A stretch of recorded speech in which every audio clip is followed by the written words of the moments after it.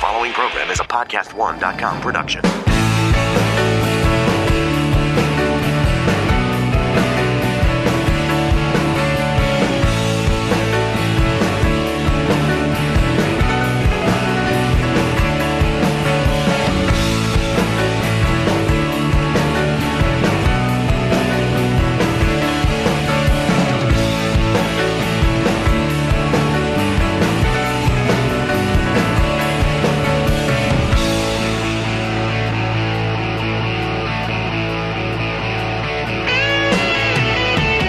It started when we were dancing.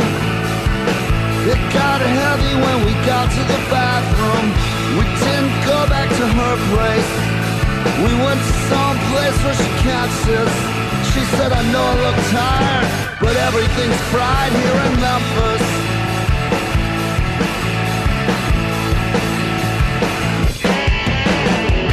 Now they wanna know exactly which bathroom. Dude, does it make any difference? It can't be important.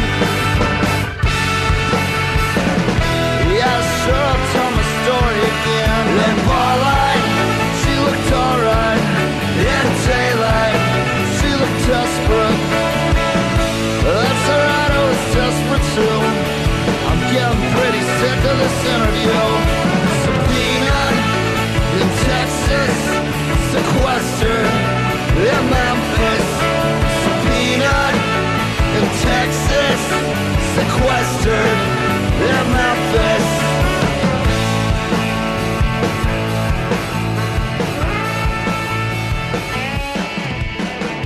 I think she drove a new Mustang. I'm Bret Easton Ellis, and you're listening to the Bret Easton Ellis podcast. And I'm here at the Podcast One Studios in Beverly Hills with my guest, Craig Finn, the frontman for one of my favorite bands, The Holt Steady.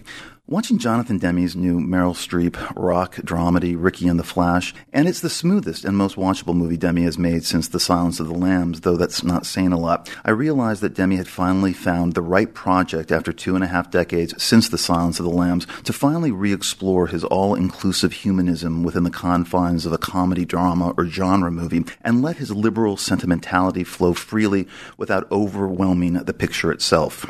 This liberalism was always lurking in his major movies from the late 1970s and throughout the 1980s. It's there in all the comedies, Citizens Band and Melvin and Howard and Something Wild and Married to the Mob, a kindness and acceptance of the world and the flawed people who inhabit it, without judgment, with a dose of sincerity that never overwhelmed his far-reaching visual aesthetic. He was, for some of us, the American Renoir. This generosity of spirit is even folded into much of The Silence of the Lambs, which becomes much more of a sympathetic feminist parable than it is in the book it's adapted from, but without ever forgetting that the movie is first and foremost a thriller as well as a dark and teasing romance between Clarice Starling and Hannibal Lecter, even though watching it in hindsight you might be more inclined than ever to think that Clarice might just be getting it on with her black female roommate. And as monstrous as Buffalo Bill is, we also grasp that he's truly tortured, committing these hideous crimes because he dreams of freedom. The Silence of the Lambs is a masterpiece, and unlike the earlier movies, was the big hit that Demme never had and hasn't had since. And it feels that in some ways he might have extended himself more than he might have liked to in the more ghoulish and nastier aspects of this procedural, which conversely gives the movie even more power than if it had been directed by someone turned on by all the carnage. Gore and perversity were never really Demme's thing, and he treated it as tastefully in The Silence of the Lambs as the material would allow him, but only to a degree.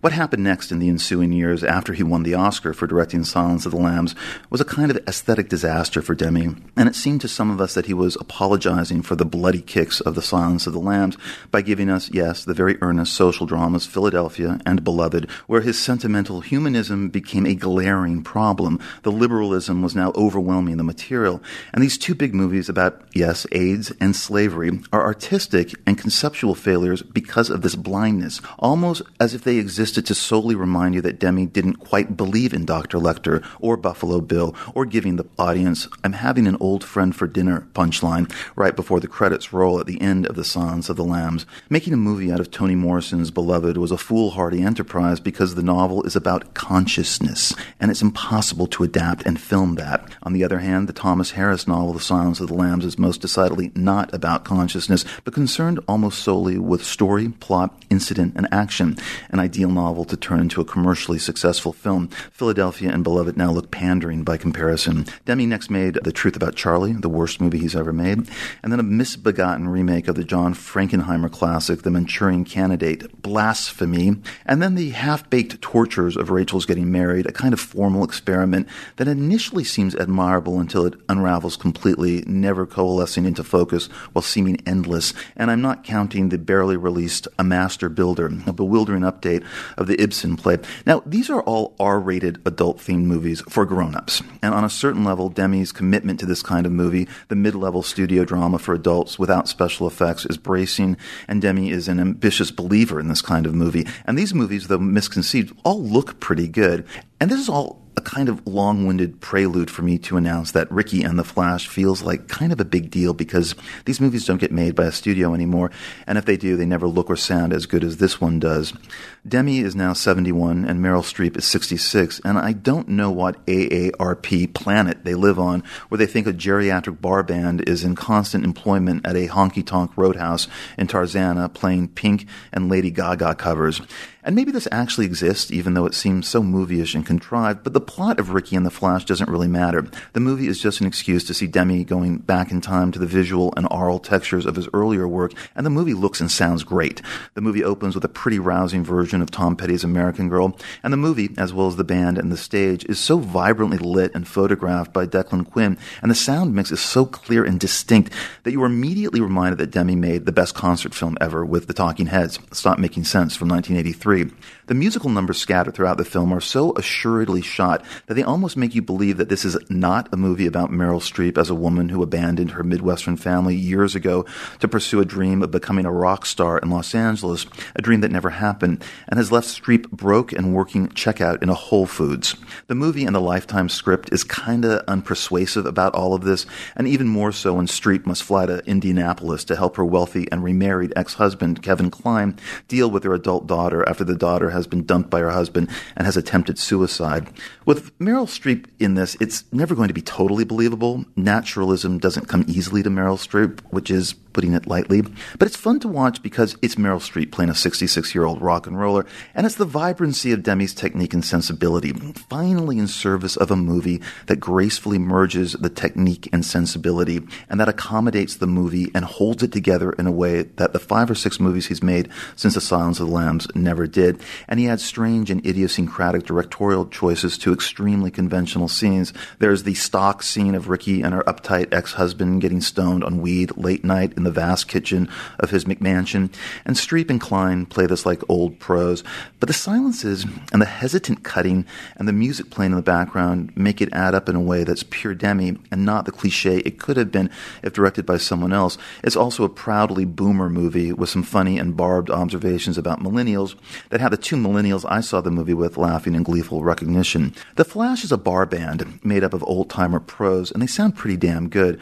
Rick Springfield's a little too wet and soft as Ricky's guitarist and love interest. Where's Sam Elliott when you need him most? And what saves the movie is that they're believers in the music, and so is Jonathan Demme, and you're pretty much completely persuaded by their skill and passion. And when Demme stages the triumphant final number of the band covering Bruce Springsteen's My Love Will Not Let You Down, and there was another corny scene in a corny movie, Demme and the band sell it, and so does Meryl Streep. Her voice is okay, but she sells the song through sheer passion, technique, and bravado. The movie in these final moments becomes an elegy for boomer perseverance, for both Ricky and Meryl, as well as Jonathan Demme. It isn't ironic, and it isn't twee. It's full-on rock and roll, and it believes in the drama as well as the healing passion of the music. It believes in hard-won salvation, which is what Ricky has been looking for all along, and which finally comes to her. I was thinking about Craig Finn and his band The Hold Steady while I was watching Ricky and the Flash, not only because I knew Craig was going to be on the podcast, but also because I had been re-listening to the 6 Hold Steady albums that were recorded over a 10-year period from 2004 to 2014, and also Finn's solo music as well. And though the Hold Steady aren't the Flash,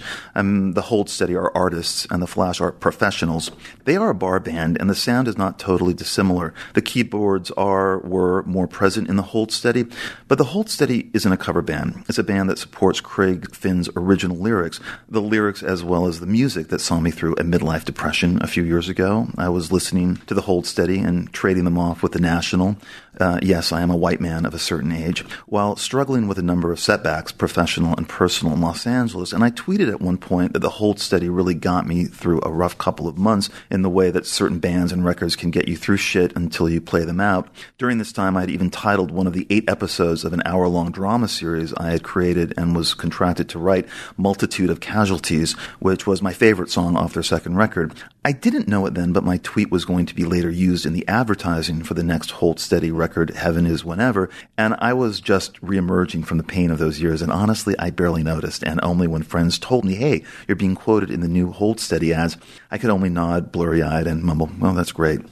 As a writer, I was immediately attracted to the Hold Steady when I first heard them in 2004 with their debut album called Almost Killed Me, not only because they sounded like the best bar band in America, and they were and still are, but because the songs told stories. Though, full admission, it was the epic sound of the Hold Steady's music that grabbed me first, and by the time Separation Sunday, the second record, came out, Finn as lead singer and lyricist was, I realized, dealing with recurring characters and settings, singing about the exploits of Holly and Gideon and Charlemagne, and the various skaters and prostitutes and ravers in their circle drifting from song to song, record to record, party to party, city to city, with an enormous array of drugs cataloged and consumed. What I didn't know then was that the Hold Steady was the second act for Craig Finn. Finn graduates from Boston College in 1993 and works as a financial broker for American Express in Minnesota, where he's from, and where he begins the band Lifter Puller. Lifter Puller is the first act for Craig Finn from 1994 to 2000, and they're really big in Minneapolis, but never anywhere else, and after a few records the band breaks up. But it's not for nothing. Lifter Puller, for the uninitiated, is actually a thing, and the records are good, but they are just a precursor to what Finn would achieve with the Hold Steady.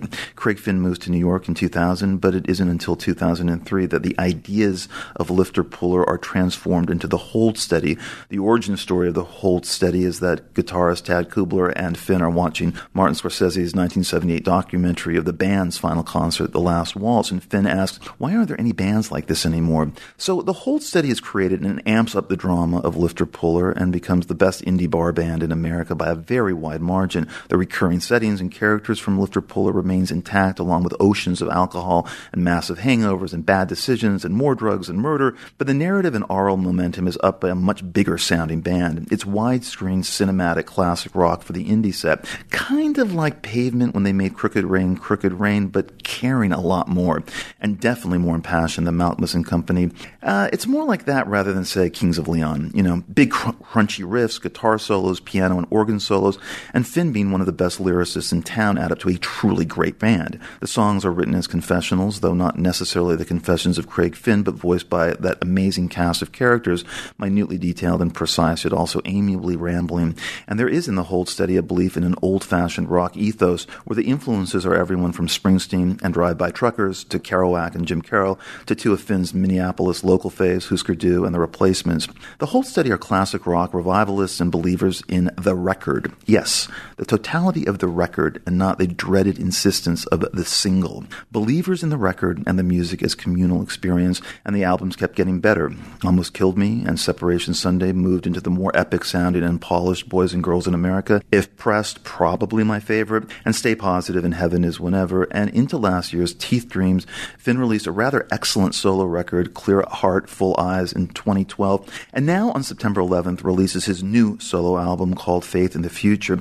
And the two songs that I've been playing the most are Maggie, I've Been Searching for Our Son, and Neumeyer's Roof. And about Neumeyer's Roof, Craig Finn has written, I moved to NYC on September 15, 2000. Just less than a year later came the terrible events of September 11, 2001. I was working in an office in Union Square, and my friend and boss, Chris Neumeyer, suggested we come to his apartment on 2nd Avenue in the East Village. We could see the towers from the roof, he said. We went up there and saw the towers burn and then collapse. At some point, he suggested we get some some beer. I didn't know what to feel that day. Most of us had no emotion to access, so we got some beer and drank them while watching the World Trade Center go down. It sounds detached now, but at the time it made sense on a day when nothing else made sense. I spent some years after that in darkness. There was a girl in the 33rd floor of one of the towers that was a receptionist at an investment bank. She went to work that day, and when the plane hit, they asked her to stay where she was. They said it was safest. She decided against that and walked out of the towers, and like the rest of us, did her best to get on with her life. Some years later, I went to a birthday party. I talked to this girl. We talked all night. We fell in love and are still together. I came out of the darkness. I'm glad she didn't do what they told her to do. Neumayer's Roof isn't about this exactly. It's a song about believing that something better is coming. It's a song about light after darkness. So, Craig, I know that the new album, Faith in the Future, isn't an album about 9/11 like Bruce Springsteen's The Rising, but you said that for 5 years after 9/11, you were living in a kind of hangover, and I'm wondering what that was about. I assume you don't mean literally, though maybe that too, but where were you mentally and emotionally after Lifter Puller disbands and you moved to New York and 9/11 happens? And what's kind of going on in that hangover stage that you described? And also, why did you finally write Neumayer's Roof after all these years? The thing, right before 9/11, I also turned 30, and I had moved to New York. My band, Lifter Puller, had broken up, and I thought I wanted to kind of not... My idea was that I was going to not be in music. I was just going to be a guy. I was married at the time, and I thought I'd have a job and a wife, and I'd just sort of get on with my life, putting music behind me. And that didn't go that well. I was not satisfied. The marriage was not going well, and the career, it wasn't like I had a career. I just had a job. And so there was a dissatisfaction there. And that's all in the shadow of 9/11, where there's all this anxiety in the city, and people are losing their jobs. And it seems every time there's sort of a loud noise for the few months after 9/11 that you're kind of jumping almost in.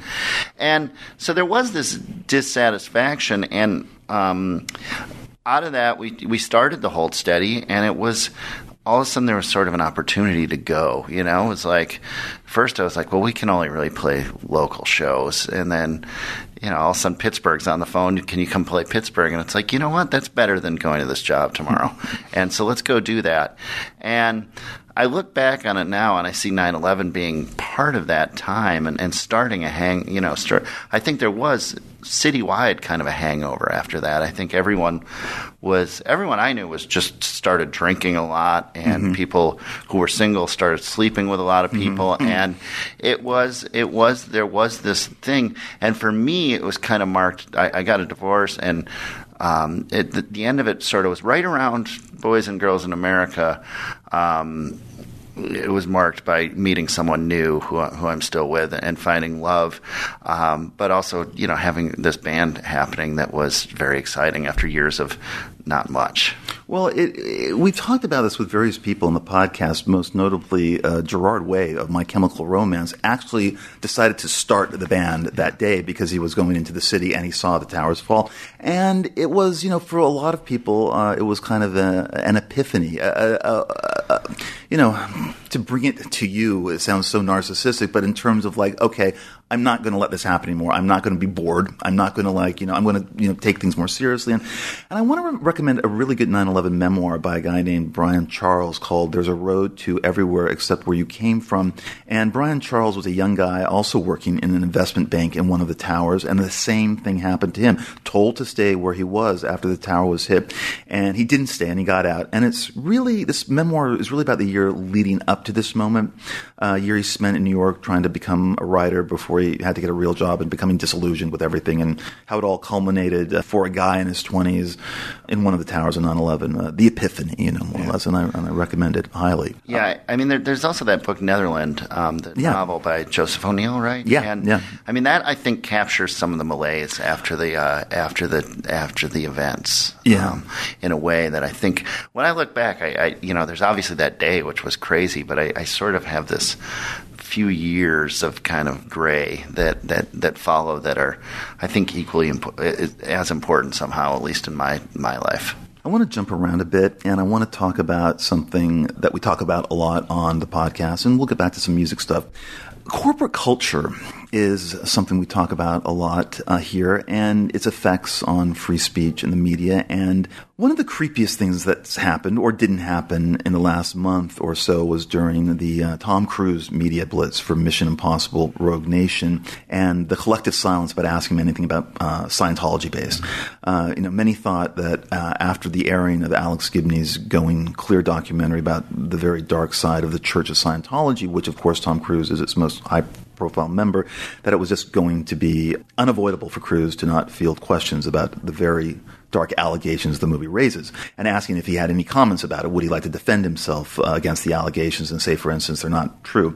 I don't know what the movie is talking about. Now, Jimmy Fallon is never going to even remotely ruffle a star like Tom Cruise or anybody really, and nor is the British Film Institute when they interviewed Cruise on stage, but some of us were surprised that Tom Cruise was going to be on The Daily Show with Jon Stewart and thought, ooh, this could be interesting. And I promise everybody, this will lead into a music question.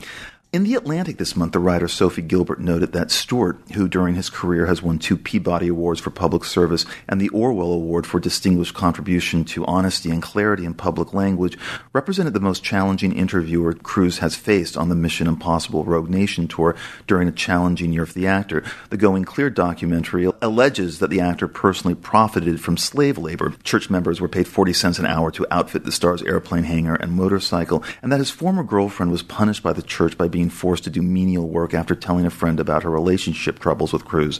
The film's director, Alex Gibney, said in January, for Cruise not to even address the allegations seems palpably irresponsible. But on The Daily Show, as with every single other interview that was approved by Cruise, not a single mention of Scientology came up. Instead, Gilbert noted Cruise discussed his exercise regime, the importance of a healthy diet, and how he still has his own hair at 53. Gilbert writes that part of the problem for freedom of speech in the press in this country lies in the fact of, quote, the Byzantine structure of the entertainment industry. The Daily Show with Jon Stewart is broadcast on Comedy Central, which is owned by Viacom. Viacom also owns Paramount Pictures, the studio behind the Mission Impossible franchise. Now, the question for Jon Stewart then is, why bother giving a huge movie star a meaningless 6-minute spot to promote a movie at all? Stewart was leaving The Daily Show the following week after 16 years of hosting the show. So what would happen to him if he did ask Cruise even a light, jokey question about those Scientology allegations? Stewart chose not to. Or did he choose not to? I don't know.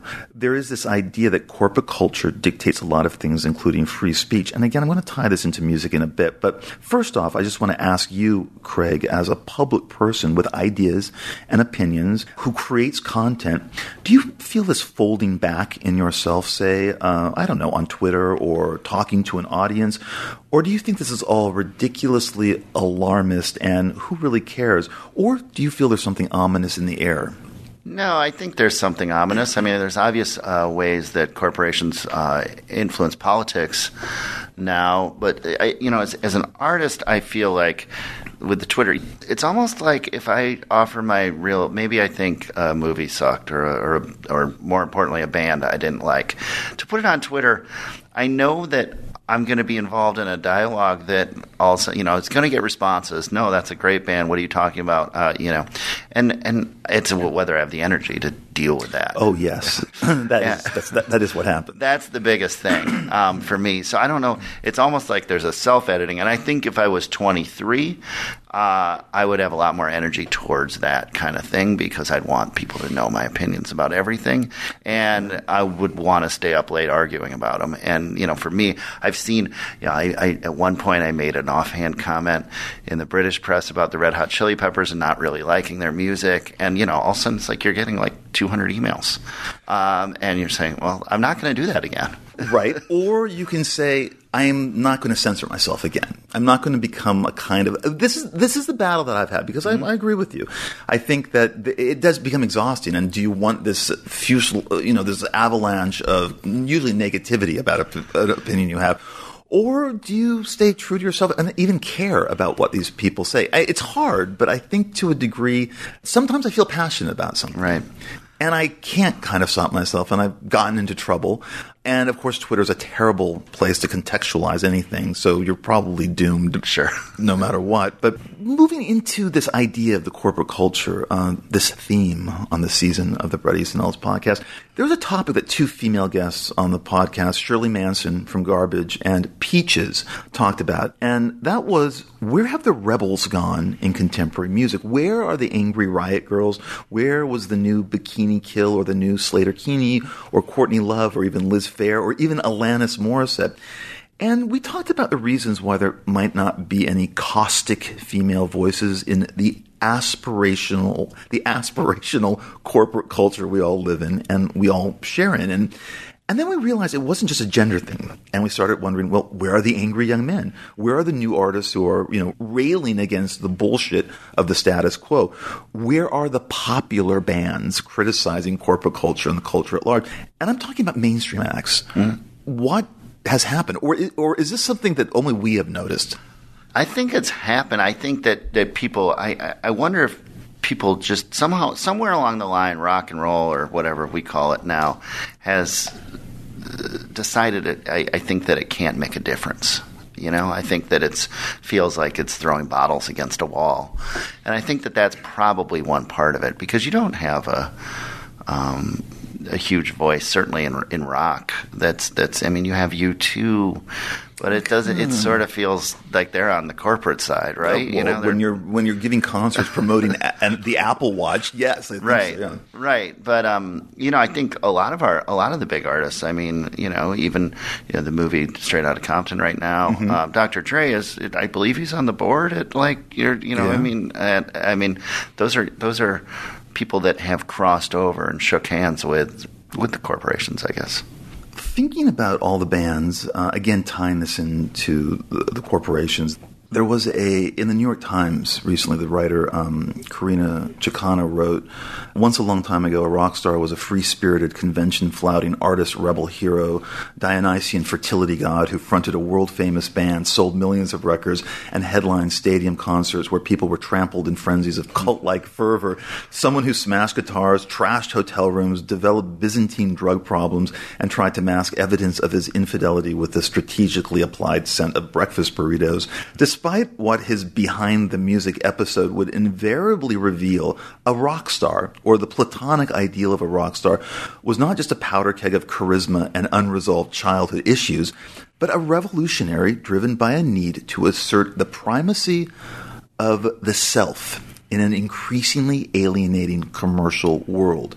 Now the phrase rock star has made a complete about-face. In its new incarnation, it is more likely to refer to a programmer, salesperson, social media strategist, business-to-business telemarketer, recruiter, management consultant, or celebrity pastry chef than to a person in a band. The term has become shorthand for a virtuosity so exalted it borders on genius, but only for some repetitive, detail-oriented task. It flatters the person being spoken about by shrouding him in mystique while also conferring a Svengali-like power on the person speaking. So posting a listing for a job which only rock stars need apply casts an H&R manager as a kind of corporate Malcolm McLaren, that nobody is looking for a front-end developer who is addicted to heroin or bites the heads off doves in conference rooms goes without saying. But pretty much anyone can be a rock star these days, except actual rock stars who are encouraged to think of themselves as brands. Now, she goes on to write that rock stars themselves bear the responsibility for brand rock stardom. In her book, No Logo, A Study of the Effects of Advertising on Culture, Naomi Klein traces the inversion of artists and corporate wage earners to the 1980s, when seemingly every 1970s rock star who survived youthful hard living into hale middle age entered into a synergistic alliance with other bigger brands. Comeback concert sponsorships, commercial licensing agreements, lucrative advertising contracts, co-branded merchandising opportunities. These all offer the aging rock star drifting into irrelevance advantages only a die-hard romantic and well-funded idealist would turn down. A final global victory lap, an extra couple of $100 million in the bank, that sounds like a lot, and a shot to trade enshrinement in a specific era for an eternal, ahistoric, ever fungible brand relevance.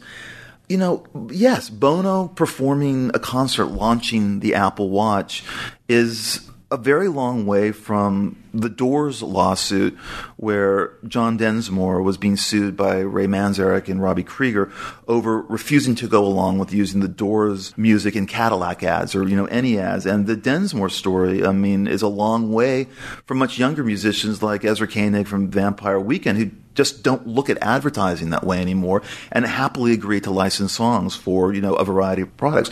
Densmore argued that licensing The End to Apocalypse Now was a very cool thing for the band to be associated with, but using Love Me Two Times to sell Viagra is just not going to be something that is never going to fly with them. And this all ties into something that you did bring up, which is this synergistic way a very successful band must navigate and operate throughout the culture now. And maybe all of this cross-pollinizing is what dilutes the power of the music. I don't know, and makes the artist seem less interesting.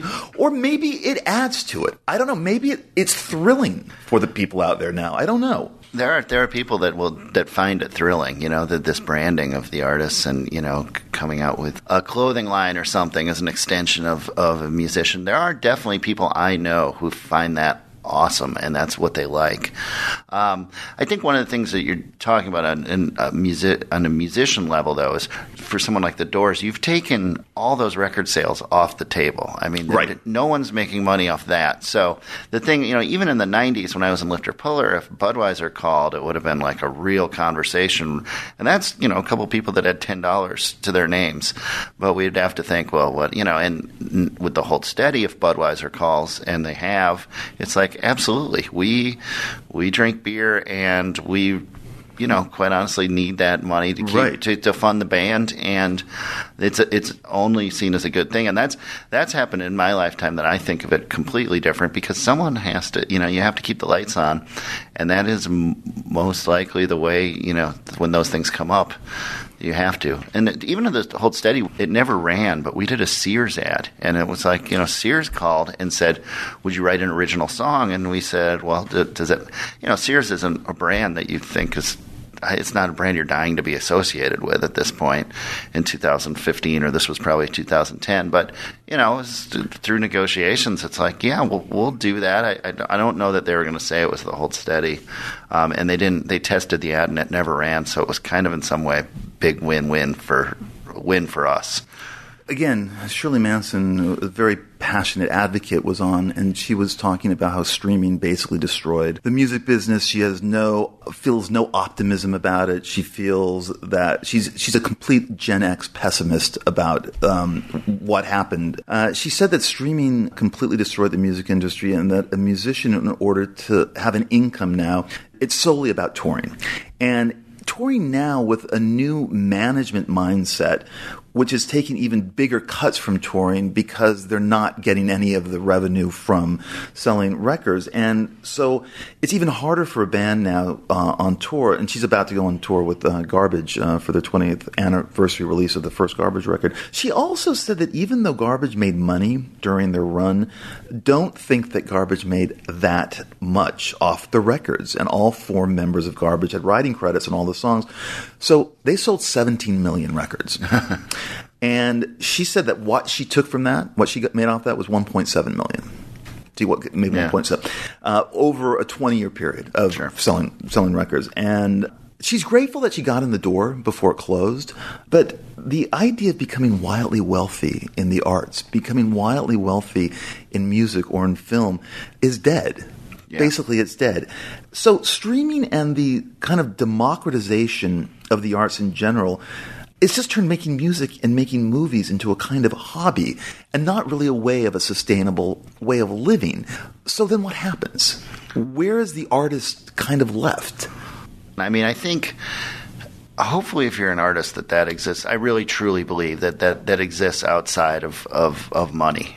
For instance, I think my response to my life is to write songs. And if I won the lottery, or if I was absolutely broke and destitute, I think I'd still be writing songs about whatever situation I was in or reflecting that. So, I guess becoming from my age, 19, I graduated high school in 89, college in 93. This is I was very, very into music before Kurt Cobain came along. And I think that's a demarcation point. It's not all Kurt Cobain, but it was that alternative rock thing.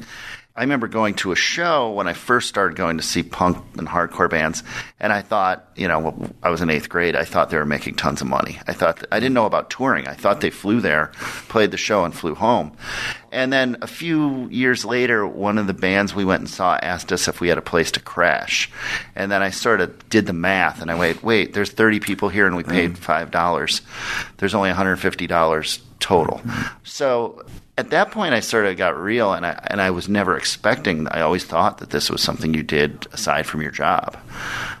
So it wasn't until I was well into my 30s that I started doing music professionally. But it's only works because my overhead's so low. I don't have kids, right, etc. Yeah, you're right. I mean, I'm haunted by this conversation I had with a friend of mine who was a screenwriter who was doing really well in the business. His wife was a successful TV actress, and then everything kind of fell apart.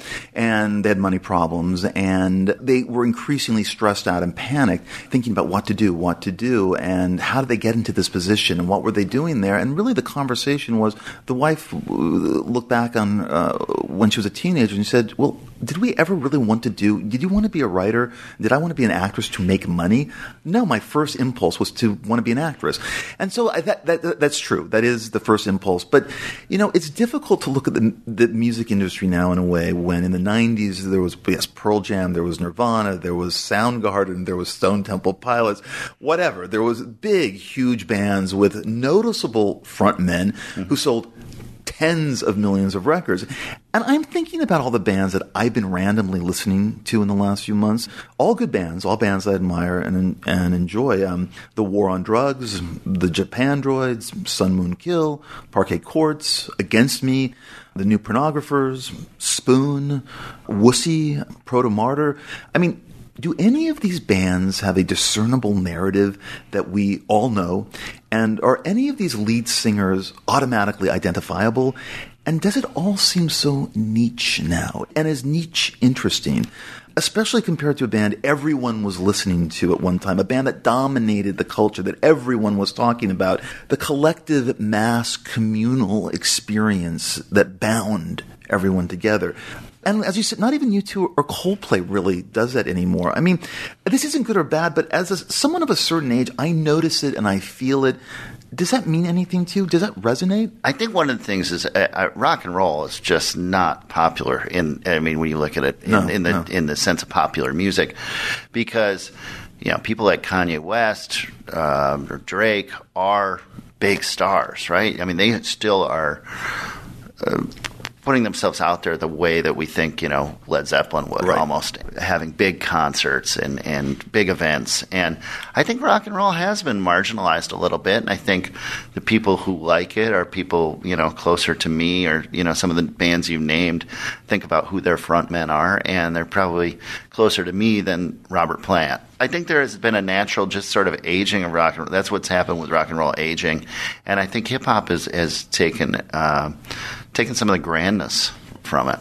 I miss the rock and roll excess of Paul Stanley and Gene Simmons and of Led Zeppelin, 70s era, Rolling Stones, the Sex Pistols, Motley Crue, the Eagles even, Guns N' Roses, sure, the Beastie Boys, even the Replacements. Has this all been co-opted by music being made, and again, here we go, created within now the corporate culture? In other words, has that influenced to a degree the way bands make music, promote themselves politely, and being a professional seems to be the thing to aim for the highest. And sincerity and earnestness that seems to be prized in the culture. Morrissey went off, as Morrissey is prone to do, on how boring it all is now. And that it's both the corporation's fault for pushing guys like Sam Smith and Ed Sheeran, but that it's just the aversion to danger and menace and darkness and excitement in music now. I mean, when you are growing up in a culture that insists you like me all the time, then what other sound and what other music are you going to expect? I mean, when the big young bands are all about whiny self-victimization and aspirational songs and marching anthems about self-worth. Morrissey asks, well, what do we expect anyway from these artists considering the culture that raised and nourished them? I mean, the earnestness is almost overwhelming. So, of course, nobody is reacting against anything now, because what would they be reacting against? What do you think about this? Or am I am sounding like a very bitter Gen Xer. Well, one of the things I think that you also have to consider is, and I'm a huge Kiss fan, but there's this Paul Stanley, Gene Simmons, also Spinal Tap. There's this archetype of rock and roll guy that became unattractive to people, and it's like, oh no, that guy's here. He comes in and it's Vince Neil, or it's David Lee Roth, who I love, but maybe you don't want him at your party. And there's also this other thing that happened. I think I point to. It's because of the way I experienced in my own life. When Pavement came out, I was a huge Replacements fan. I grew up in Minneapolis, but I didn't really feel like I was so much like those guys. I saw guys like that around. I knew those guys, but there was difference. I grew up in kind of a Tony suburb and played tennis. But Pavement came out, and I was like, I know those. Like, I went to school with those guys. Exactly. Both at and they liked sports. They admitted it. Yeah. That was a huge thing for me. I was always a closet sports fan because I loved punk rock, but I didn't want to talk about the Twins with my friends, not my punk friends anyways. But Pavement kind of came out and said, we're kind of this post-collegiate guys. We graduated from good schools and we play, and I think that really changed maybe who wanted to be in a band or who felt comfortable being in a band. Certainly Vampire Weekend seems an offshoot of that completely. Absolutely. Myself also, I felt like, well, maybe I don't lie about certain things. Maybe this is who I am. It's interesting that you mentioned that, because friends and I were talking about how we liked dumbness in rock, and that, yes, you can like the Decemberists, but I also like One Direction songs as well, and there's a mix. I can be annoyed by Jim Morrison's moronic pretensions at times, and I can be stirred by them as well. It depends on the song. And you have said that the worst lyric you've ever heard was from Riders on the Storm. There's a killer on the road. His brain is squirming like a toad. I think that's a pretty good one. Toad Squirmer? I don't know. But I remember the summer of Alanis Morissette's You Ought to Know, and even though we liked her on the record, and it's not a bad lyric, just the delivery of it was so theatrical. The big joke that we had that summer was apropos of nothing, just telling someone, would she go down on you in a theater? The thing is, like, what's so great about smartness and the indie pop press?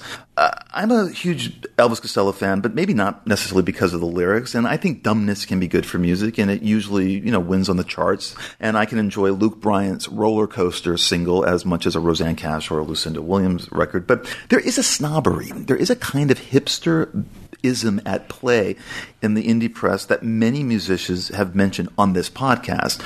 Ezra Koenig and Stephen Malkmus and Ariel Pink have all talked about the insularity of the indie rock press. And with Ariel, this burgeoning, insane, politically correct movement that is attacking the content of a song he had about a stripper from her point of view that they leapt on as misogynist, completely missing the context of the song. There's a list of rules that a band must follow in order to stay relevant for the journalists and critics, and that a kind of record needs to be made to be reviewed positively by them, and that they can be as restricted and as uptight as the mainstream press in terms of what they choose to cover and to anoint as good and what they choose to ignore. What do you think happened with the indie press and their reaction to the Fifth Hold Steady album, Heaven Is Whenever, and how they received it? I mean, it seemed to me that it was the first record by the Hold Steady that has a slightly muted reaction from the music press. Now, I loved the record, and I loved the sound, and I loved the direction you were going to, but some critics thought, what? And why?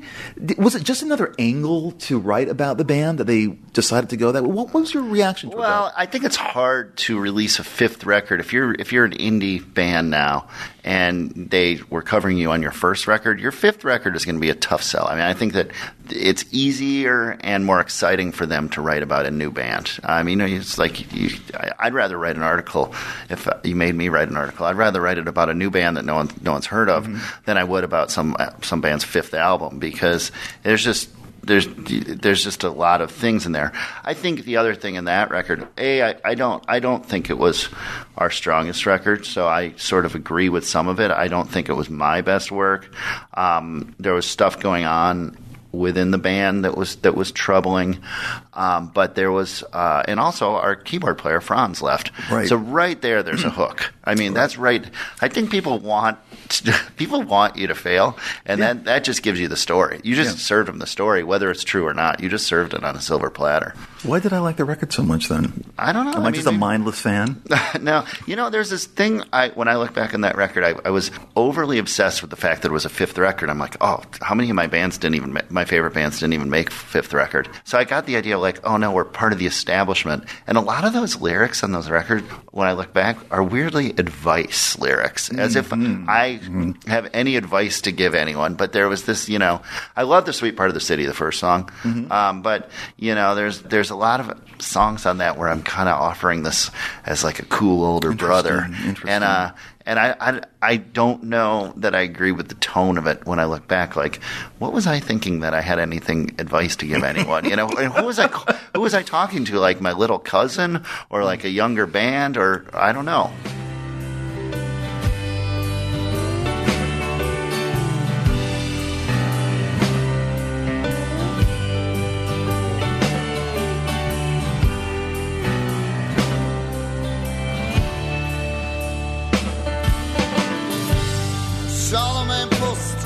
Scams. Gideon's got a apartment from a Pringles can. Holly's insatiable. She still looks incredible, but she don't look like that same girl we met on that first night. She was golden with firelight and beer. That first night, she slept like she'd never been scared.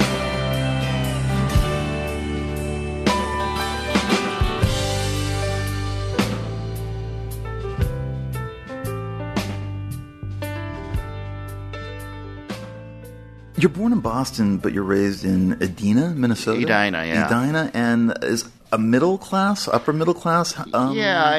Somewhere in there. My dad was was the managing partner of a Big Six accounting firm in the Minneapolis office, and so it went to private high school, which you excelled in. I hear. Yeah, I did all right. I did pretty well at school. I liked it, but there was vacations and there was country club and that kind of thing. It was certainly pretty comfortable. It's interesting.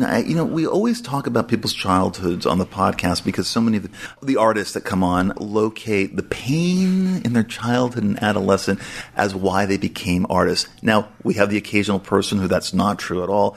I assume this is not your case. I did not feel much pain. When I was in junior high, I was really picked on because I was just nerdy, but I was at a different school where that was a hard place to be. I transferred to a school where more people were nerds, and it started to work out much better.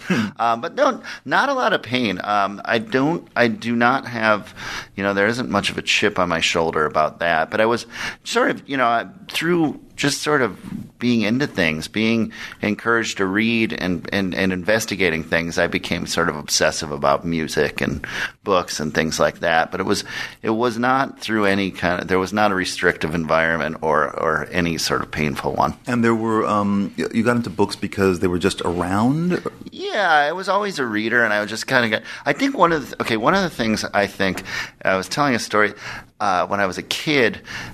I was watching Happy Days, and Fonzie came on, and he's a cool guy, and I remember asking my mom, hey, is that Fonzie's cool, right? And she said, yeah, well, that's his thing, he's cool. And I said, do we know anyone cool? And she said, no, we don't know anyone cool. So I think there was this thing like, okay, it's all cool, and I have all this, privilege. But always wanting to see, gritty things and kind of being fascinated with that and reading things that might explore more decadent or more gritty lifestyle. And so who were the writers then that you were drawn to during this period? I mean, Kerouac, even like hard-boiled stuff, Jim Thompson. Less Than Zero was a big book for me in high school. Those kind of stories about people, living on an edge or sort. Basketball Diaries, that kind of thing. So high school is a happy time, girls, drugs, all Catholicism. All of it, and to me it fit together. It was, I had a girlfriend, I had friends, Wow. I was, I was going to a lot of rock shows. That was I had one or two friends that I'd do with that, and we'd go to these all ages shows in First Avenue in downtown Minneapolis. And but it was all cool. I was not the coolest guy in school, but I also wasn't. I was somewhere in the middle, and it was all pretty good. Was there anywhere else you applied besides Boston College, or was that your first choice? That was my first choice, and I was talking to my friend about this because he has a son who's talking about college now, and I was thinking it was some part of Boston College was some part of my narrative for myself. I wanted to go to a Catholic school. I had this thing that I do in high school, and I really like it, and I don't. I'm not a fashionable guy, but in high school I remember I would always try on these outfits, and I would go for this look where I would say, I want people to not know if I'm into hardcore or if I've never heard of it. Meaning almost nerdy, but if it was a jeans with a rip in it, it had to be a really nice shirt. And if it was really pleated khaki or pressed khaki pants, it had to have a punk t-shirt somewhere on, so it was, I had this narrative that I was going to be this Catholic guy that could fit in at Boston College, and which is a very conservative place, but also be able to go to hardcore shows and do drugs or whatever it was, And what were you studying there? Communications, but that was just sort of a lack of knowing what to do. Did they have any writing courses there or not? They had creative writing, but I didn't do it. When I got there, I got sort of disengaged, and I just sort of kind of went to the classes, and I wish I would have gotten more out of it. Well, what I did do, towards the end, I started to get interested in the Catholicism part of it, and I realized you could take these amazing classes with these Jesuits who are very smart and interesting. And so at the end, I was kind of trying to get a Catholicism minor, but I ran out of time. But I spent a lot of time reading that kind of thing. And then also just reading. I went up there to do a master class, and I was kind of thinking, I wish I would have gotten more out of school. And when I got up there and I walked across the quad, I was like, well, the good news is I laid there and read books most every day. Now, they weren't necessarily the books assigned to me, but those are 4 years to lay around and read books that, that's a luxury. Shirley Manson and I were talking about how each decade has its own, whether we like it or not, has its own unique kind of aura about it, a very definite narrative about each decade, and that the 90s had a very definite definition to it as much as the 80s or the 50s did. Maybe harder to see on a surface level, but an amazing amount of prosperity, the tech bubble happening. I remember Manhattan was a crazier place in terms of wealth than the 80s ever were. Sure. And I was also living in the East Village between 1987 to about 2005. And the way the city has changed in terms of where my apartment is to what it is now is something that's sci-fi. I mean, when I moved down to 13th Street in 87, it was crack central. Mm-hmm. Union Square Park was desolate, filled with drug addicts.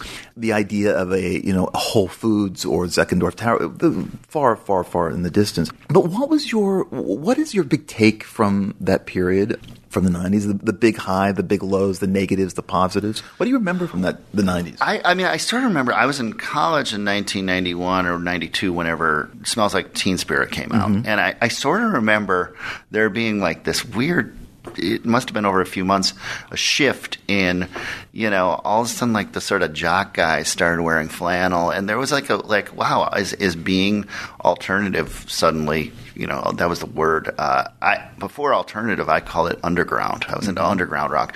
Being underground. Yeah, alternative to what? Yeah, right. What does that mean? Yeah, I mean, but being underground, all of a sudden, I could see for someone like myself, you're underground.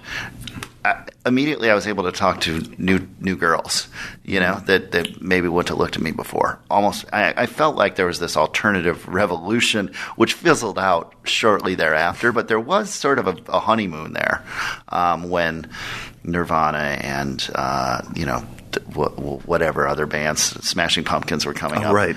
And then it sort of just, there was all that prosperity, but it sort of just collapsed under its own weight almost. You had the Lollapalooza's tours, and then they stopped happening, and because it just sort of, it all seemed ridiculous or something.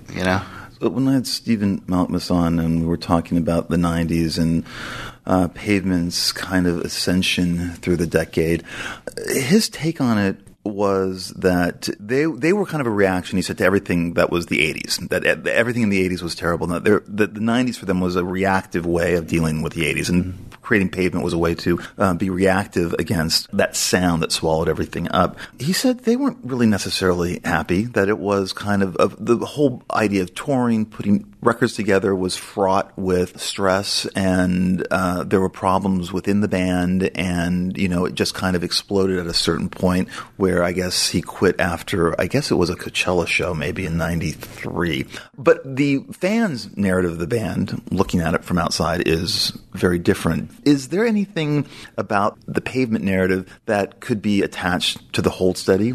Yeah, I think one of the things he's talking about is, people are always asking you about, is there, are the fights artistic? And that's rare. But what you also are doing is you're running a small business. And, you have 5 guys in the band. There's really, in rock and roll, usually there's some there's no hierarchy. And it's like everyone has to be kind of cool and sort of equal, but, things don't always seem super equal. And then you're running a business too, so if someone does something crazy with money, that affects you as well as, anything artistic. So I think that a lot of the narrative maybe that he's talking about is, there's things that are unpopular, if someone's taking more of the publishing, etc. Those are the things that are very behind the scenes that is, that affect the band members that are never going to be probably discussed in public. That's really interesting to hear, because that leads to my next kind of question. Because one of the more depressing music documentaries I've seen recently was not the Amy Winehouse doc or the Kurt Cobain Montage of Heck doc, but this very little-known doc about The Clash that was released last year called The Rise and Fall of The Clash, a band, younger listeners, who was, for more than just a brief moment, 3 years at the most, seemed to be the best rock band in the world. And that's really based on only 2 records, London Calling and Sandinista. Sandinista is a sprawling 3-disc record that could have been a masterpiece if cut down to 1, I believe. And younger listeners, this all took place in a very different world between 1980 and 1983. And the documentary, even though we've all heard the stories about how the band fell apart, is frustrating and depressing. It's depressing to see the failure all laid out. And what is incredibly depressing about the narrative is that it comes down to lead singer and rhythm guitarist Joe Strummer having a huge problem with the incredibly charismatic lead guitarist Mick Jones. And this problem was all in Strummer's head, essentially. He was jealous. Strummer wanted to focus on him, but Mick diluted that focus. They were 2 incredible musicians and shared frontman status in a way, but Strummer being driven crazy by this is something I kind of don't want revealed. And it was all a long time ago, I know, in a world far, far away, and we're grown-ups now, so let's deal with it. But I found the movie to be unpleasant, and not unpleasant in a good way, but unpleasant in an unpleasant way. And I guess because it provides insight into the band's history and Strummer's history that you might not want to know. And it's also very poorly made. Let's just get that out of the way. And Mick Jones gets fired by Strummer, and Strummer keeps the band going, but it automatically falls apart without Jones, who in subsequent solo records proves he was not only a huge part of the band's onstage charisma and musicianship, but also a very good songwriter. And you see everybody in a different light, especially Strummer, who was for a lot of us a hero of sorts, but is presented here as a terrible hypocrite who was far too much under the sway of Bernie Rhodes, their somewhat demonic manager. Strummer realizes the terrible mistake he made and invites Jones back into the band, and Jones refuses, and everything goes up in smoke. So, yeah, getting back to what you were talking about, the Holt study, I guess it's easy to understand or grasp Strummer's problem with the more charismatic and flashy Jones. Not that I'm saying that was the difficulty within your band or any band, one man jealous of another man's getting all that attention. But the rivalry that Strummer felt over Jones seems so petty in the face of them on the verge of becoming one of the greatest rock bands. It's kind of breathtaking in retrospect that would fell the Clash. But again, can you, watching that, understand the demons that were going on there? Did it make it clear for you? Absolutely. And I think, if you look at, you'd say the Rolling Stones or the Who, they have those same things, but they have so much money to protect themselves from that. Meaning, if they can each take separate helicopters to the show, they never really have to deal with it. And the Clash was not operating on that level, even though they were a big band. And they were, it's funny, you mentioned Sandinista, and I've come up with this because my friend Patrick has the band Titus Andronicus, and they just released a triple album. That's and right. I sort of get angry at the people who put on, like, this should be shorter. It's like, of course it should be on some level. He knew what he was doing when he made three albums. And I think back to Sandinista, which, the prevailing wisdom was this could have been great if we would have knocked half of it out. But now, in 2015, I'm glad to have every one of those songs. Yeah. And that's sort of, when you're taking the big view, you're like, why couldn't the Clash have just worked it out? But, they also may have done some really terrible music if they would have gotten back together. And, you think about what all these people, do you think Hendrix, if he lived, would he have made only good music? Probably not. He would have done something along the line to sully his legacy. But, so maybe we idolize the Clash, and the Clash are, after the Replacements, my second favorite band. But there is this thing with Joe Strummer that's, he's my favorite. He actually came to a Lifter Puller concert and kissed me on the lips, which was pretty great.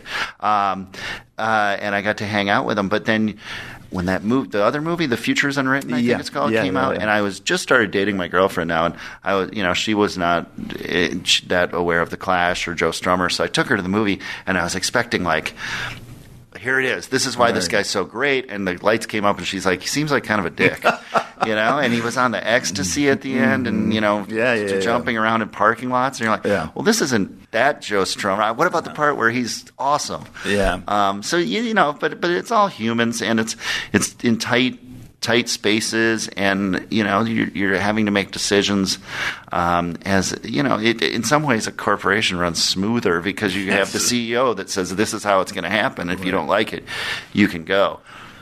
Well, something as ambitious as Sandinista, I guess the new Titus Andronicus record is in that wheelhouse. But you've made concept albums, and you've made albums that aren't so conceptual in nature, but the album nonetheless seems to be the Holt Study's artistic statement in a way, rather than the insistence of the single, which is now dominating the culture. It's all about the single. It's all about the YouTube video. It's not about the album. On the Kurt Weill podcast, we talked about how an album is about the totality of an experience and not just one song or two songs. That the record plays like a film or a novel. That the people making the record are usually quite conscious of its movements, of its placement of tracks, of how it flows from song to the next song, suggesting that it is something to be experienced as a whole. It has a beginning for the artist making it. It has a last song by the artist making it. And that's placed there for a reason. And we were on the Kurt Weill podcast, we were talking about how Jason Isbell's brilliant Southeastern record is a full-form experience, even though, there are certain tracks I like listening to more than others. But for the first rounds of listening to that record, I got that in order to fully get it, you needed to listen to the entire thing, and that it built, and that there were recurring motifs here and there, and that by the time you got to the final track, Relatively Easy, it moves you so much more because it becomes a kind of summing up of everything you've been listening to. That song becomes incredibly hopeful in a way that maybe just as a standalone isn't imbued with that kind of meaning. And you seem to be getting this less and less in a society where artists and audience are obsessed with singles. Am I crazy? I mean, do you have that same connection to the experience of a record? Absolutely. I mean, I think when everyone's saying it's going to singles, why don't you just put out one song? That's just not that interesting to me. And I think about, when I'm writing, I'm thinking about albums. That's how I experience music. I got, Led Zeppelin or Rolling Stones records, and I think, okay, this is a great album. And so you're always thinking, like, I want to make this album. That's how I always think of it. I'm sure people younger than me are not going to and not think of things that way, but I think it's very important. I think with the song order, it's almost like you're editing a film. You're saying, if I put that song on the first side, the album's going to flow different. It's going to say something slightly different, I think. So you're constantly tinkering with that. And that said, when you're making an album, it's funny. There's always a lot of pain about the sequence, but the first and last song almost reveal themselves to you while you're making it. You're like, well, this is the first song. It just feels right. But then, on the new solo album, for instance, I ended with an upbeat song because I wanted it to go hopeful. And all the Hold Steady stuff kind of have epic songs at the end, and this one was like a 2-minute, song that's just kind of a upbeat. And I thought, well, that's how I want to end. I want it to end hopeful, and I want people to kind of have a spring in their step when they end. And the other thing about your music and your songs is, of course, the literary pedigree of the songs, and not in a fancy, pretentious way. And I was thinking about how you gravitated toward a band and making records rather than writing a novel, though I know that you tried to write a novel at one point, and it just was, you went off the rails. What happened? I went off, I think I wasn't honest. I didn't have a good plan. I envisioned it. I had this opportunity to rent this house upstate, and it was inexpensive and nice, and I was like, you know what, I'm going to go up there. And then I was like, what do I do there? I'm going to write a novel. And I just didn't have a plan. I got many thousands of words in, tens of thousands, and I was like, I just didn't, I hadn't thought the thing through, and I got discouraged. But I also got discouraged by the lack of feedback. I mean, I think being a musician, even if you're showing a song to the band, they're like, yeah, that's great, I love the chorus. I didn't have that, and I think maybe I needed it. It's something I'd like to do, but I'm going to try to talk about it less and do it more. But I think the songs just have always been how I can write. I can sit down and say I'm going to write a song, and I often do, and without any plan, write a song and then go back and edit it and see if it's anything good. And those are just, I guess that's just what I've been doing, and that's the way. Again, that's sort of my response to my life. I don't think I've ever heard Joan Didion name-checked in a rock song. And I know that Joan Didion and Graham Greene are name-checked in Honolulu Blues. And I saw on your Instagram that you were reading an advanced copy of the new Joan Didion biography called The Last Love Song, which is, I think, just coming out. Mm-hmm. How is it? It's really good. I mean, it's in this one style where I think it's somewhat, maybe it reads like a novel kind of. And the writer, I feel like, almost uses Didion-esque language at times, which is, but there's facts in there that is really great, and I'm a huge fan. And I think I'm the part that I'm really interested in right now is the California stuff. Not, she came from a descendant of a Donner Party, and that sort of old Sacramento, which is, holding on to big parts of land, and sort of this libertarian or Republican stance that she had, largely formed by growing up there and wanting no interference, but also then moving into the Nixon-Reagan California and sort of this kind of, again, California Republicanism that I don't think, just because I didn't spend the time in California until I was older, and it's not what I think about. When I think of California, I think of the Beach Boys and that kind of freedom. But I guess there was, that conservatism and that kind of thing that's interesting to me. A very different conservatism than the conservatism now. The Republican that we're talking about, the kind of republicanism that we're talking about was not marred by religion in terms of Interesting that you're bringing up California, because the next thing I want to talk to you about are the Eagles. One of the things that comes up every now and then on the podcast with musicians, and maybe it's me, I don't know, is that the Eagles always come up, and they are, of course, the biggest American band in U.S. history, and they are met with almost total derision with every musical guest I've had on. I'm a semi-defender, but you've said I can sing most Eagles songs even though I never bought a record and never liked the band. And Stephen Malkmus of Pavement has called them rich, greedy hippies who only really care about the peaceful, easy feeling of money. Are they really as bad as everyone says, or is the hate about something else? I think the hate's about something else, probably. I mean, I think to me it's just something that was omnipresent. Like I watched that documentary when it came out, and almost made me, I was forced to deal with the fact that at some point there wasn't an Eagles. I mean, the Eagles just when I first turned on the radio, there were, and you never think about where these things come from. So yeah, I mean, they seem like they by the time Eagles' Greatest Hits was out, they were everywhere.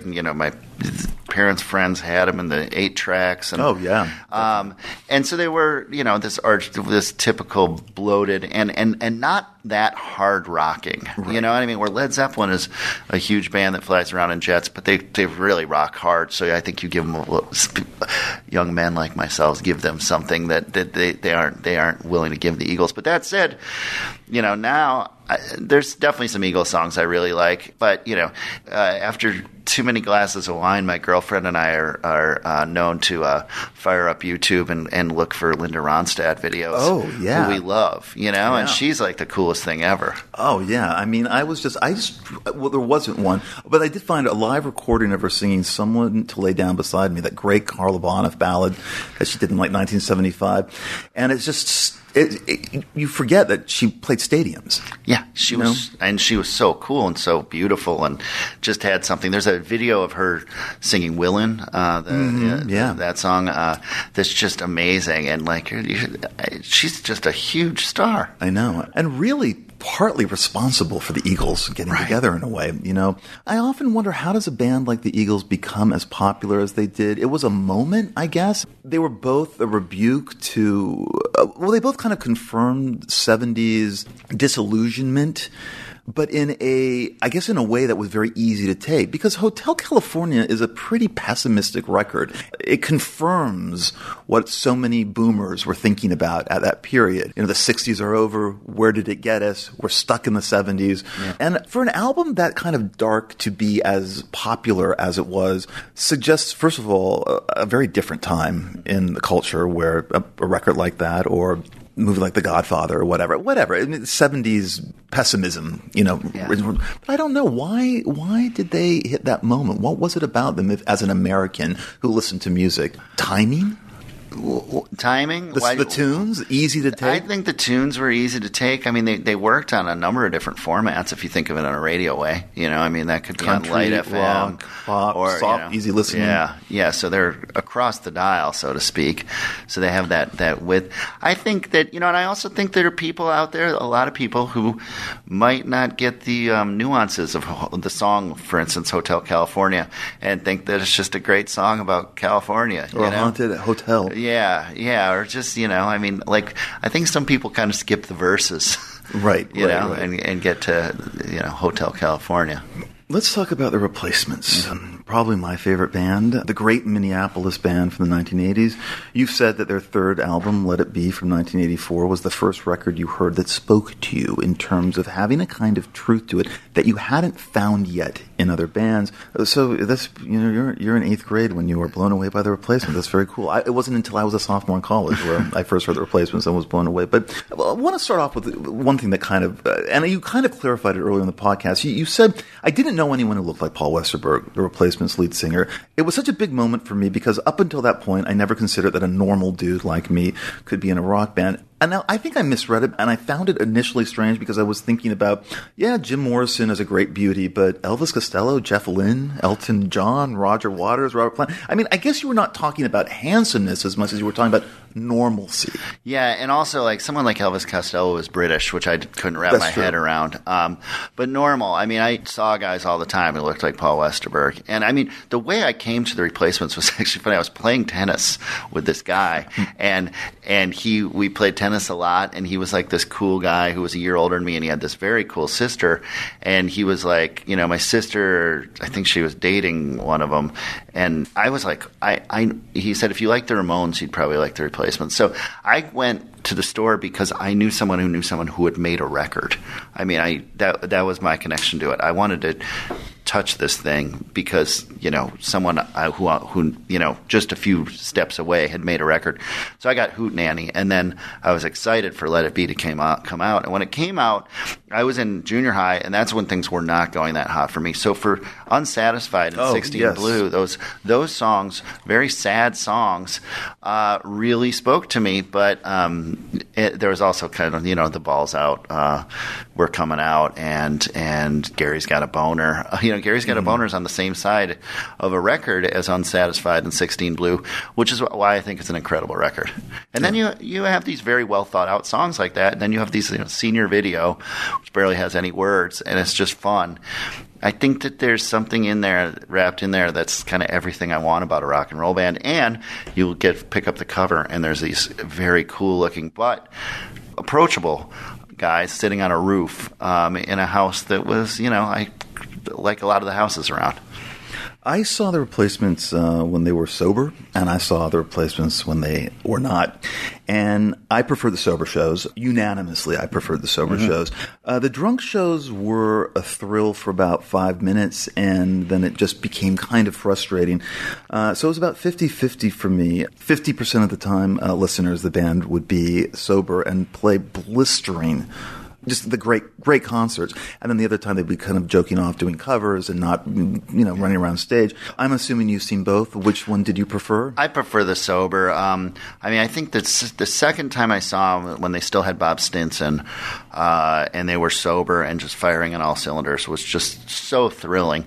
The first time I saw them at the 7th Street Entry in Minneapolis, and they were, I think probably not drunk as was possible, but they were irreverent in a way I'd never seen a band be. I thought you came out and you kicked ass, and they were playing covers and giving them up halfway through, and wandering off stage, and it was frustrating for me, especially for what I knew at the time. And I've seen various degrees of it, but I like. Even in seeing them in these reunion shows, and the Hold Steady open up for two of them, I love seeing them play well. What are your feelings about the trajectory of the Replacements? And it's something I get into fights with, not fights, but heated discussions with fans of the band who have problems with the later records, which, by the way, I love. Pleased to Meet Me and Don't Tell a Soul. They have a lot of problems with Don't Tell a Soul, a record that I find that a lot of fans of the band tend to ignore. It's too slick, there are too many ballads, it's too overproduced, too MTV, too 80s in a way. But I loved it. And Don't Tell a Soul is a very, very long way from Hootenanny, and it seems to be a more accurate representation of where Westerberg wanted to go as a songwriter. Right. We all know that All Shook Down, I guess, was basically a Westerberg solo show with the Replacements title on it. But how do you feel about the trajectory of the band? I sympathize with it. I could see where it would be exhausting to be doing Kids Don't Follow and the Sorry Ma and Stink stuff as you grow to be an adult and a grown man and get in your 30s and eventually your 40s. You don't, even with what I do, I don't always feel, I feel different at 43 than I did at 33 when I wrote some of these songs, and I'm in a different place, and so the access of what you are putting into things is different. And I think he has every right to, if you want to call it mature, but change at very least. And I think, I think he continues to be a great songwriter. I agree. And again, incredibly charismatic frontman with classic songwriting skills, never really quite making it into the commercial sphere that record companies hoped for, that the band hoped for. And the band has a very compelling, slightly depressing narrative to it that it gives me a feeling that I like. I can't explain it. It makes me root for them, I guess. Yeah, they were underdogs. I feel like, and growing up in Minneapolis before they even had national fame, I felt like we rooted for them like a sports team. I remember when they went off and did Saturday Night Live, it was like, I can't believe this. They're doing it. And even though I was in high school, I felt like behind them, or as part of it. And I think that that's some of their charm, this underdogness. And I do say, like the reunion shows, I saw 4 of them. I felt like it was cool to see the crowds, which were bigger than they ever played for, in their full time. And it almost felt like we want to show these four guys, especially the two guys, Tommy and Paul, how much these songs mean to us. Yeah. And, to see 17-year-old kids and their dads screaming every word, it was amazing, and it was very touching, I thought. You brought this up early on, barely touched upon it. Let's talk about Bruce Springsteen and an artist's shelf life. There is the notion that maybe every artist has their great years and then those years pass, and that's just what happens. The bulk of the great work is done between then, and that's it. There are a few exceptions, but not a lot. The idea that a band only has a limited amount of time, that there is an incarnation of the band when it is at its best, or an artist when they are at their best, and then they're not. And that's just a fact. I mean, Springsteen, for example, I think hits his stride with a third record, Born to Run, and a pretty great run ensues. You've got Darkness on the Edge of Town, you have The River, you have Nebraska, you have Born in the USA. Though that is a place that some people, Bruce, will step off. But I disagree. I think Tunnel of Love right after that is pretty good. Yeah. Then, yes, you get to Lucky Town and Human Touch, and this is the first really not great Springsteen. Well, what else is there? I guess The Rising has its moments. I think Magic is great. I was just going to say that. So what you are left with is Magic, which is really Bruce Springsteen's best song of the 2000s. And I think it also has his best moment in the new century, which is Girls in Their Summer Clothes, So, but everything surrounding this is kind of whatever, yes, there's some spectacular live recordings put out. In the Land of Hope and Dreams is a great live recording. There's a great live recording of Out in the Street. But everything else is kind of like a shrug around now. And I see this a lot with writers and a lot with filmmakers as well. And you can either become wistful about this or shrug it and say that's just life. I mean, do you look at artists that way? Do you ever look at the Hold Steady that way? There's going to be, when you think about the Hold Steady, there's going to be, when you stick around, right? So, there's people in 2005 when we were on Separation Sunday that wouldn't miss a show. They were 24 years old then, and now they're 34 and they're on their second kid, and they have to miss a show. Their lives are different. So, your audience kind of grows with you, and you're gonna experience some of that. I think with the Springsteen thing, what's amazing and which keeps him extremely relevant is there's almost no feeling like a Bruce Springsteen concert. I mean, you go into that building. My girlfriend, who's younger, had a different relationship with Springsteen. She didn't see him as cool, and I brought her to her first Springsteen show, and she said, at the end, she said, I was all wrong about that. That's actually my favorite artist. There's something really tangible I feel like you get from a Bruce Springsteen concert, which I think makes him, no matter what he does in the recorded world, keeps him so relevant. Before Faith in the Future, you had Clear Heart, Full Eyes, which was your first solo record from 2012. And it's a title that's lifted from the great television series Friday Night Lights, which I will argue is the best network show ever televised. And I'm just curious, love the record, but what was it about that show that worked for you? And also, why do you think it never really got an audience and was so precarious at NBC, and they finally dumped it the last season? And what was it about that show that spoke to you? Why did it affect you so much? Well, there was a couple things.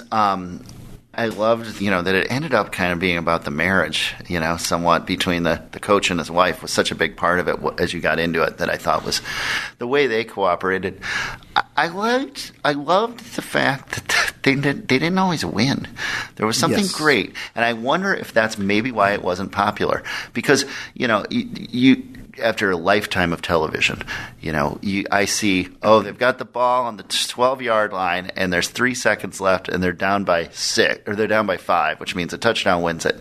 And you think, everything I've ever watched, they score this. Almost everything I've seen in movies and TV in my 43 years here would say they have to score. And then they don't score and they lose, and that's the end of it. And that's more like real life. Well, I think also that's why the show's going to last forever. I think if it did end with them winning, I don't know if it would have stayed in people's, hearts and minds. It's kind of like The Sopranos ending that way, or The Wire ending a certain way. I think Mad Men made a disastrous choice in its final season to kind of wrap everything up quite happily and ironically. And I think it really decimates the longevity for our thinking about that show. I think if that show had ended like it began, I think we'd be talking about it a lot more than we are going to be talking about it. Right, right.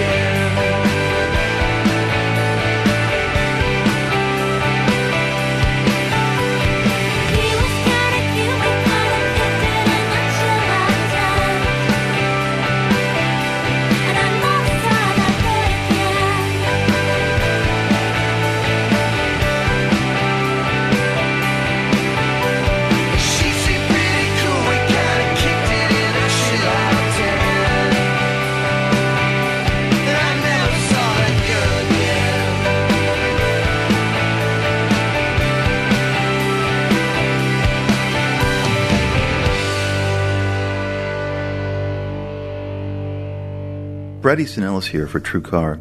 People everywhere, no matter where they are, use their mobile phones.